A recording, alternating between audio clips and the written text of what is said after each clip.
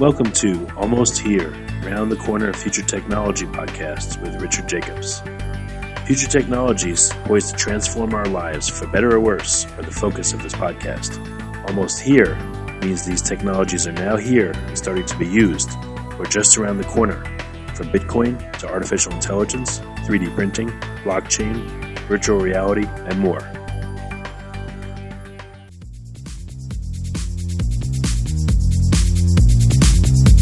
Coming to Dallas, Texas, September 14th, 15th, and 16th, 2018, the Blockchain and Future Tech Expo. This is going to be a gigantic conference of over 5,000 people. We're going to be talking about blockchain and its applications. We're going to be talking about quantum computing, cybersecurity, artificial intelligence, and several other future technologies that are poised to and actually changing our lives as we speak. Here's why you should attend. As you may know, early adopters are the ones that investigated and profited from things like the gold rush in the 1800s, from the dot-com boom in the 1990s, from the internet boom in 2005, from the smartphone explosion in 2007, from the real estate boom that ended in 2008, and of course, from the Bitcoin boom that started in 2012. Early adopters act now. They don't wait till later. They go out west first. In their covered wagons, they find the biggest gold nuggets. If you consider yourself an early adopter and you want to find the biggest nuggets, then you owe it to yourself to attend this upcoming conference. Blockchain is going to affect how we control and store our medical data, how we send money around the world, how we bank, and more. But artificial intelligence, quantum computing, and cybersecurity will play a pivotal role in our lives as well. And that's why our next event, September 14th to the 16th at the Dallas Convention Center, is going to have not only 5,000 plus attendees, but will showcase blockchain, AI, cybersecurity, quantum computing, and more. You want to get in on the coming gold rush of future tech and opportunity as an early adopter. Don't be left out. To register, go to bftexpo.com. That's blockchainfuturetechexpo.com. Thank you. Hello, everyone. This is Chris with the Future Tech Podcast. My guest today is Brian Hoppe with mutualomaha.com. Welcome, Brian. How are you doing? Doing well, Chris. How are you? Very good. Thanks for asking. So, Brian, share with us your background and how you got involved in blockchain technology. Yeah, so I am an actuary by training, but kind of a technologist at heart. I can still remember when my dad brought in a computer into our house. It was like 1990 or 1991. And he taught me how to play computer games by inserting one of the big 5 1/4-inch floppy disks, and then we went from there. And so progressed through there. I can remember when we got the internet, and sometime in the mid-'90s, and we had a 28.8 baud modem with the screech dial when you dialed in. And the internet at the time that we had, we didn't actually have a graphic browser, so everything was text. But I still spent a fair amount of time trying to play my way through text-based games, and there was a bit of search on whatever homepage that we have. I actually can't remember what it was now, and I have just taken an interest to it. And so once I got into professional life, as I mentioned, I'm an actuary, which you can think about as the people that use big data to price insurance products, and not particularly at an individual level, but for whole cohorts of people. So all possible rates that you could ever get if you're applying for insurance were eventually priced at some point by an actuary. So once I got into my professional life, I took that technology bent, I guess, and used it to help make my job easier. And there's a series of exams you've got to take to become a fully credentialed actuary. Made my way through those, and then essentially, again, was just trying to not use technology for technology's sake, but to make life easier for me so I could get to the analysis piece and get out of kind of the data wrangling that you find yourself in a fair amount of the time. So I came across blockchain, it's probably been 3 or 4 years ago, like most people did, through cryptocurrency with Bitcoin. And then 2 years ago, I was lucky enough to see Chris Burninsky speak on the Ethereum network, and that really, Bitcoin was interesting to me, right? Because I can transfer value back and forth, and I don't need a middleman like PayPal or whatever. But the smart contract was really intriguing. So dug in deep there. I have since kind of spent some time developing. I'm not a developer. I did do a bit of programming in Visual Basic and have taken a few computer courses along the way, but we just wanted to see how easy it was to actually write a smart contract. Deployed that on the Ethereum network, and here we are. So I've spent a fair amount of time thinking like how blockchain thinking and testing, I guess, on how blockchain may be able to help both things that I'm interested in personally and things that I'm interested in professionally. And then I was thankfully found by you guys and invited to join your podcast. So I'm excited to be here. Very good. Yeah. So I'm curious to know more about the smart contract side of things and what developments you've seen in that, or that you have implemented or integrated. Yeah. So if you think about what insurance companies actually sell, right? They sell promises. So what you're doing when you're entering an insurance contract is you're trusting that company, the insurance company, is going to be around to pay your claim in accordance with whatever the legal paper-based contract says. And it's because that claim is uncertain to happen and it's at some point in the future. It's really a promise by the company that, yeah, we will do that, both in accordance with the contract and that we'll be here to pay it at some point in the future. So the smart contract takes that paper and just turns it into code, which was one of the, I guess, very interesting things that you can do with smart contracts. Okay. So I guess things that we've thought about as a former and still, I guess, actuary.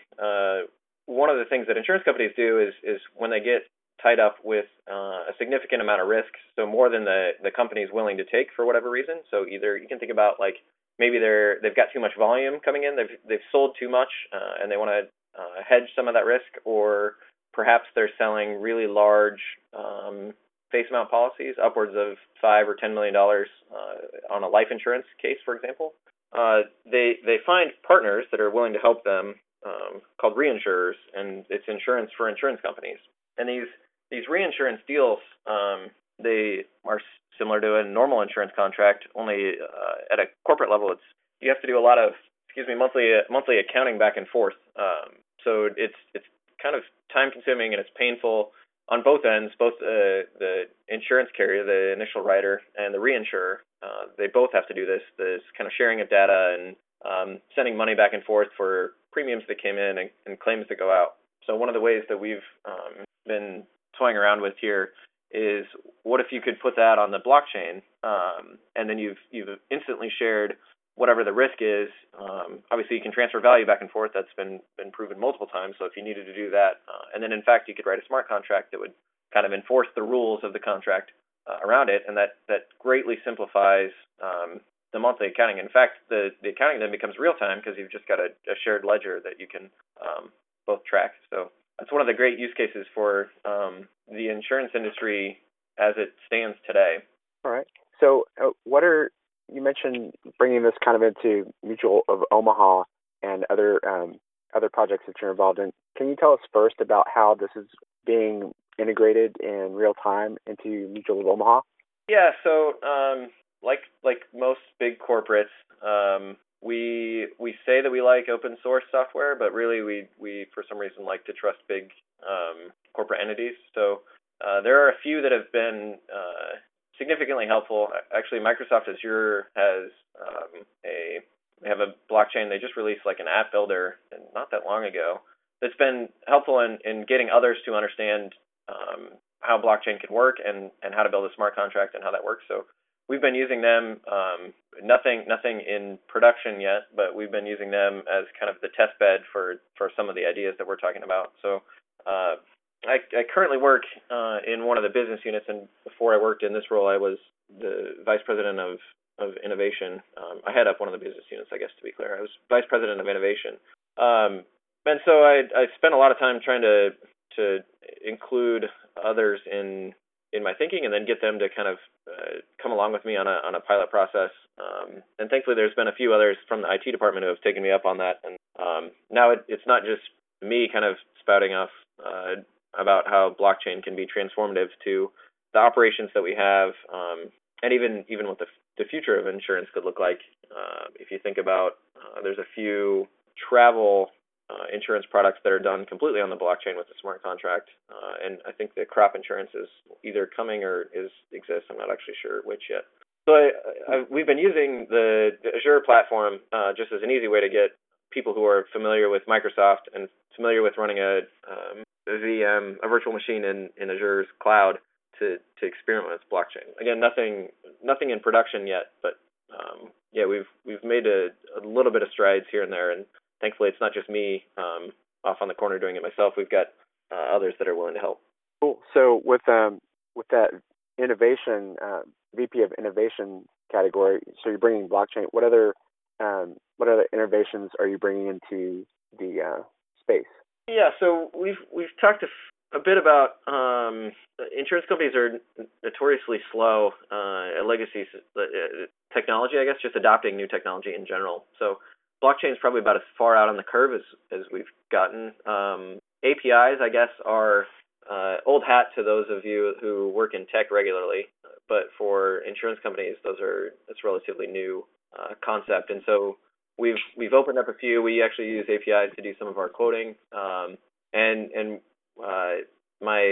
My going in hypothesis that most of you have probably seen, but is kind of rare in the corporate world, is that you can create more value by having an open platform than a closed platform, which is counter to how a lot of business has been run in the past, where it's like, let me keep my hands around this thing because I can maximize the amount of value, when in reality that the more people I can get using this platform or whatever it is, the more value I can create, not only for our customers, but also for us as a company.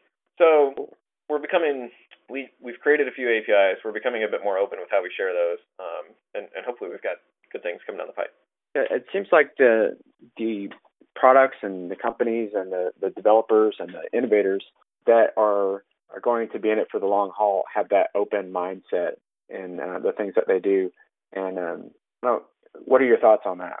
Yeah, I would agree. So in my role in innovation, I spent a fair amount of time with the entrepreneurs, the innovators, the venture capital firms, and the thing that you learn quickly is that ideas are cheap. It's the execution, and so the more that you can enable the execution, the more valuable that idea even becomes, right? So if you've got only two people working on a thing, because you think for some reason that you're the only people that have come up with the idea, and you're the only people that can actually get it done, you're actually much less likely to win than if you were to begin to open that up and share that. And thankfully now we've got technology to help us begin to understand and sift through the vast amount of data that gets created, which is one of the other benefits of opening things up, right? Is I can get a lot of information that it would take me years and years to get before. So if you think about even the way that we market it here at Mutual of Omaha, one of our main advertising channels is via direct mail. And so if you think about how long it takes to get, say maybe a million eyeballs on direct mail and how much cost that is, I can get a million eyeballs on a digital advertisement much quicker and get that feedback in much faster than sending out a million pieces of mail. So one of the other things that I guess you get benefit out of is by being more open is you just get more data and you get to learn faster. And then once you get to do that, you can begin to outmaneuver your competition because you're in that, I think they call it the OODA loop, the orient, I don't remember what the second O is, decide and then act. So anyway, the more data that you get, the quicker that you'll be able to outmaneuver your competition because you're learning faster than they are. And so when you're learning faster, you can decide faster, then you can act faster, and then you get into one of those runaway success places. So now, do you think that other companies in the space are keeping up with the developments that you are at Mutual of Omaha? Are they similar? What are your ideas surrounding that? It varies by company. So there are a few, and I run into a few friends that would think similar to I do, or have at least toyed around with some of the ideas that we have at Mutual of Omaha. And frankly, if the companies want to be in business, they'll eventually get there.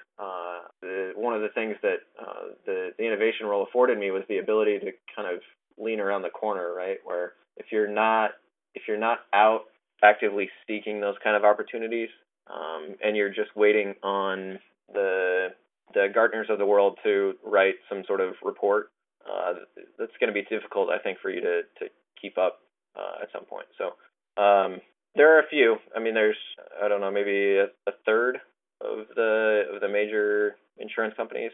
Frankly, I think banks are ahead of the insurance world in how they think about innovation and how they build on top of it. And in part, it's because they've had to. They've had more competition come out from either Silicon Valley or the East Coast, either way, in the fintech space than we have in insurance. Insurance is regulated very strangely in that you've got 50 state regulators, so it's difficult to actually start off as an insurance company. It's much easier to start off as a company that helps insurance companies solve a particular problem than it is to just create an insurance company from scratch. So that affords us a little bit of time, but it also is sort of a false moat that eventually I think will get figured out. Okay.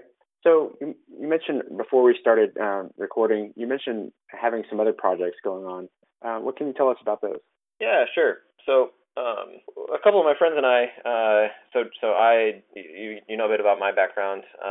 One of my other friends works at another insurance company doing a similar role that I had on the innovation role. And then I've got another friend of mine who works primarily in real estate. And we were at lunch one day, and he was lamenting the fact that like there were real estate deals that he wanted to get into that he couldn't necessarily get into. And so we started talking about it. This is where the personal and professional worlds collide, as probably are so often to do in the innovation role, but in blockchain in particular, where it's like you could probably just tokenize those real estate deals if you could figure out a way to accurately deal with either the securities lawyers or whatever regulations would be relevant to.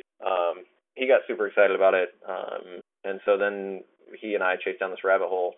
So the third guy came in with also a bit more knowledge on the regulatory side of how to deal with blockchain, and specifically in this case we had to discuss whether we wanted to create an ICO or not, which thankfully we did not, because otherwise I think all three of us would probably be in trouble right now, or at least being a bit more nervous than we are. And so we're trying to figure out, there is a way certainly to do that. So the project that we're working on, right, is how do you tokenize real estate assets in a secure, compliant fashion. And frankly, the research that we've done, the U.S. is not really particularly well positioned to do that, because the SEC is not necessarily aggressively going after companies like that, but they do have some regulations that you would hope that you could maneuver around at some point. Right now, the biggest sticking point is either you've got to go with Reg A Plus or Reg D in order to launch something like that, or you've got to take only accredited investors, in which case you've got to do a significant amount of due diligence as the issuing company. So we've spent some time exploring. All right, are there other nations or other countries where you might be able to do that? Because we think it's a pretty good model for allowing people into deals that they would otherwise never get a chance to see, because the blockchain enables the operational aspect of that, the purchase, the accounting, heck, even the dividend payments, in a way that was never scalable before. If you're paying out 10 investors before, it was much easier than paying out 100 investors. With the blockchain, it doesn't really matter if you've got 10, 100, 1,000. It doesn't matter actually if they've traded or sold at some point along the way either. So we've been working on that. We have a coming soon website called Plether, Plether, private lending on the Ethereum network, that is to be launched at some point in 2018. But for now, it's just a landing page. Okay. So I'm curious about, you mentioned the SEC and the just where the U.S. is in general. Do you think that the foreign company or foreign countries will have kind of a unique advantage and maybe press ahead of where the U.S. is, and then we'll play catch up at some point? Or do you think it will kind of level out? What are your thoughts on that? I do. So Switzerland's taken a pretty good stance on how to manage crypto in general. We'll just go as that broad. There are others that are trying to manage it a bit more tightly. If you think about maybe Singapore or China banning Bitcoin for I don't even know how many times, 5 times or 6 times or something. And then it comes back around. But there are bright spots around. Wyoming just passed 5. I'd call them crypto-friendly laws, where they've clearly defined what a utility token is, and have a relatively easy way of issuing utility tokens. You just have to file with the state ahead of time what the token's going to be used for and how you'll distribute it. So certainly there are some states that are ahead of the curve. That one, in fact, is due to a woman that I met. Her name's Caitlin Long. She and I met in the innovation role at that same speech that I heard Chris Berninsky at. We were at a conference together, and she was instrumental in getting those 5 crypto laws passed in Wyoming. And I've had a couple of talks here with state senators in Nebraska about how they are thinking about trying to regulate crypto. And one of the conversations that we had were essentially around like we got to be really careful on doing the regulation right, that you don't create the unintended consequences of saying, well, with blockchain, I can go stand up a company in Switzerland because they're crypto friendly, and I mean, as you know, with an internet-based company, you can essentially base that anywhere. Actually, Estonia is pretty forward-leaning in that they will. That's like their value proposition is you can become an e-resident, create an Estonian corporation from anywhere in the world, and now you are a actually licensed EU country with a corporation there, and you're subject to Estonian tax laws and everything else. So there are a few countries that are certainly ahead of the U.S. Like I said, there are some bright spots that may indicate that we're a bit more forward-leaning than I had thought maybe 3 months ago or 6 months ago. What do you think is going to make that forward-leaning get into race mode and getting ahead for the U.S.? Let's see. If you kind of separate for a second the blockchain itself and cryptocurrencies. So blockchain, I have not yet seen a large corporation get significant efficiency gains. There's a whole lot of pilots out there and with some really good solid results, but I don't think I've seen it scale in the way that I would want to quite yet. On the crypto side, I think as the actual platforms get built, so Ethereum being an example, I guess, of a platform where you can build things on top of it. And actually, Bitcoin has a few ways that you can do it. It's just a little messier. I think you need a successful customer-driven company who either navigates the waters and then begins to bring some influence into both the states and the SEC. Now, where those two come together, right, is if you've got a corporation who wants to do something in between those two, and can lobby in the way that they normally lobby to get laws enacted or changed, both at the SEC and then at whatever relevant state regulations would be. I think that is ultimately where that big thing happens, where you'd say, yeah, the U.S. is crypto friendly. We know how to do it, and frankly, the regulators are okay with it, and they're happy about it because you get happier customers. So right now, everybody's a bit nervous about, and rightfully so, about both harming the investors, or in the case of the corporation, about the customers not necessarily knowing what they're getting themselves in. Hence the utility token, kind of like the SEC stance that almost everything is a security, and Wyoming clearly defining like a utility token is not a security, and in fact, here's what a utility token looks like. That's unique, definitely to the states because of those. I consider other laws and other similar things that are passed in different states, and then they kind of gravitate out to the rest of the country, and then they're eventually adopted. So that's the Wyoming stance is very unique, and I would say kind of unexpected, but at the same time too, we're dealing with something that doesn't have necessarily borders either. So it's unique. Yeah. So that's always been one of my thoughts too. Is like, well, the SEC is attempting to regulate exchanges, but I don't know what happens to a decentralized exchange, right? Like if it lives only on the internet and there's no definable company that's managing it, it just got released at some point.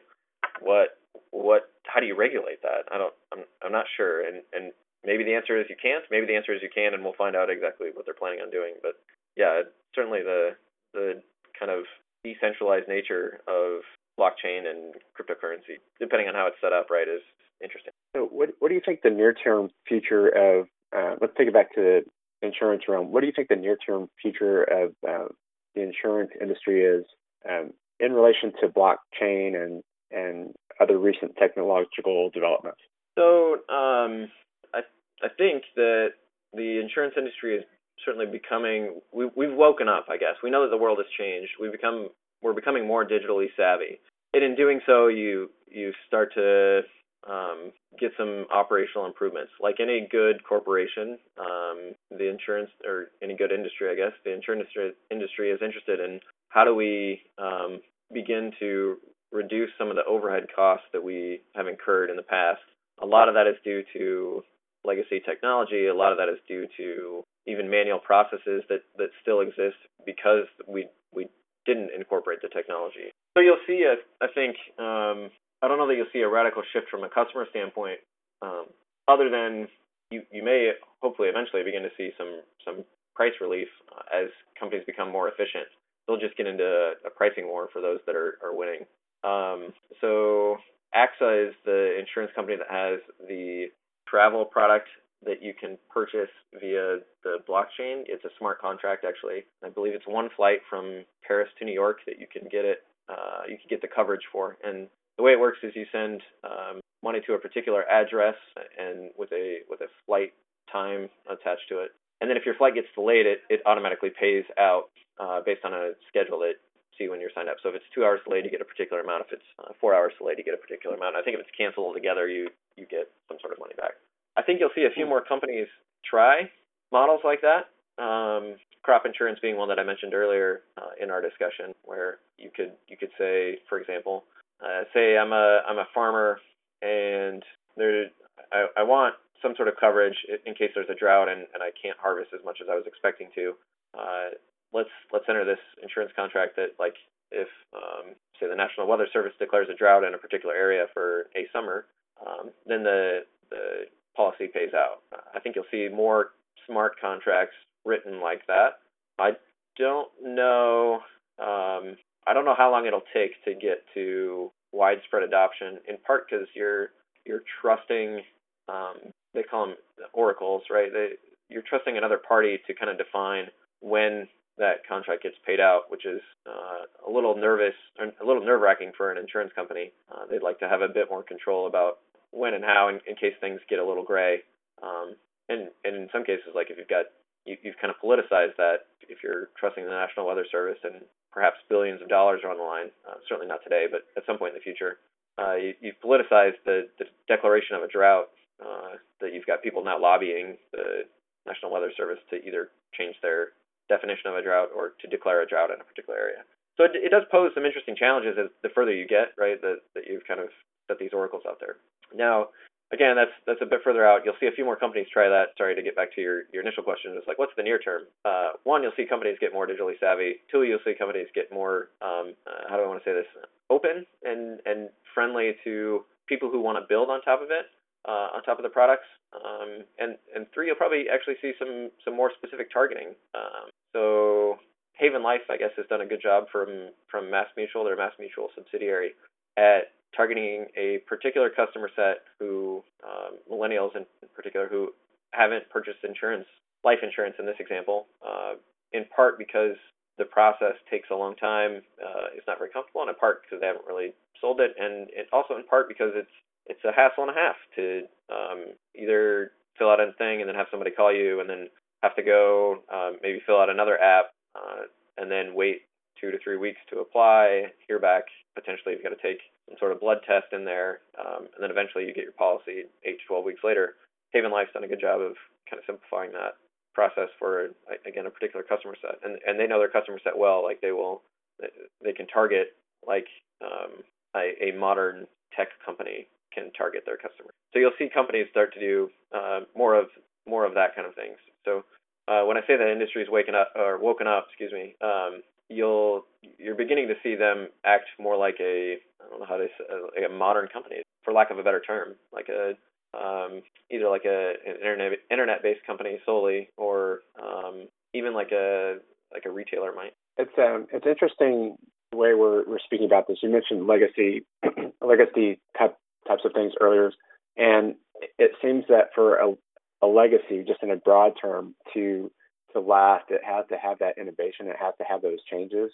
And so when we refer back to legacy software or legacy enterprise, it seems ironic to me that at some point those seem to be a little stuck, and then at some, they integrate the technology and they're unstuck and moving forward, and that seems like the way things are going to develop and the way we're going to progress into the future.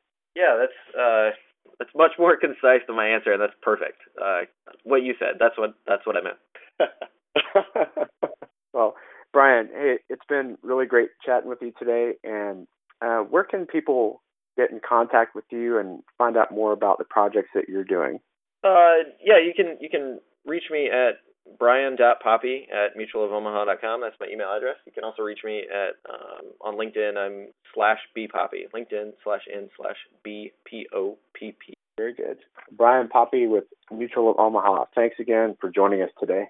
Thanks, Chris. Happy to be here. Awesome. And thank you all for listening in to the Future Tech Podcast. We will catch you here next time. Coming to Dallas, Texas, September 14th, 15th, and 16th, 2018, the Blockchain and Future Tech Expo. This is going to be a gigantic conference of over 5,000 people. We're going to be talking about blockchain and its applications. We're going to be talking about quantum computing, cybersecurity, artificial intelligence, and several other future technologies that are poised to and actually changing our lives as we speak. Here's why you should attend.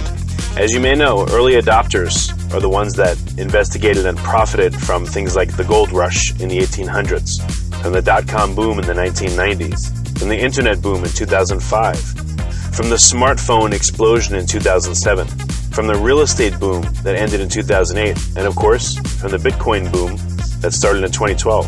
Early adopters act now. They don't wait till later. They go out west first. In their covered wagons, they find the biggest gold nuggets. If you consider yourself an early adopter and you want to find the biggest nuggets, then you owe it to yourself to attend this upcoming conference. Blockchain is going to affect how we control and store our medical data, how we send money around the world, how we bank, and more. But artificial intelligence, quantum computing, and cybersecurity will play a pivotal role in our lives as well.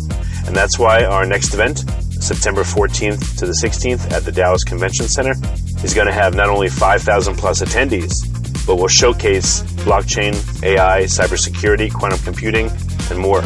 You want to get in on the coming gold rush of future tech and opportunity as an early adopter. Don't be left out. To register, go to bftexpo.com. That's blockchainfuturetechexpo.com. Thank you.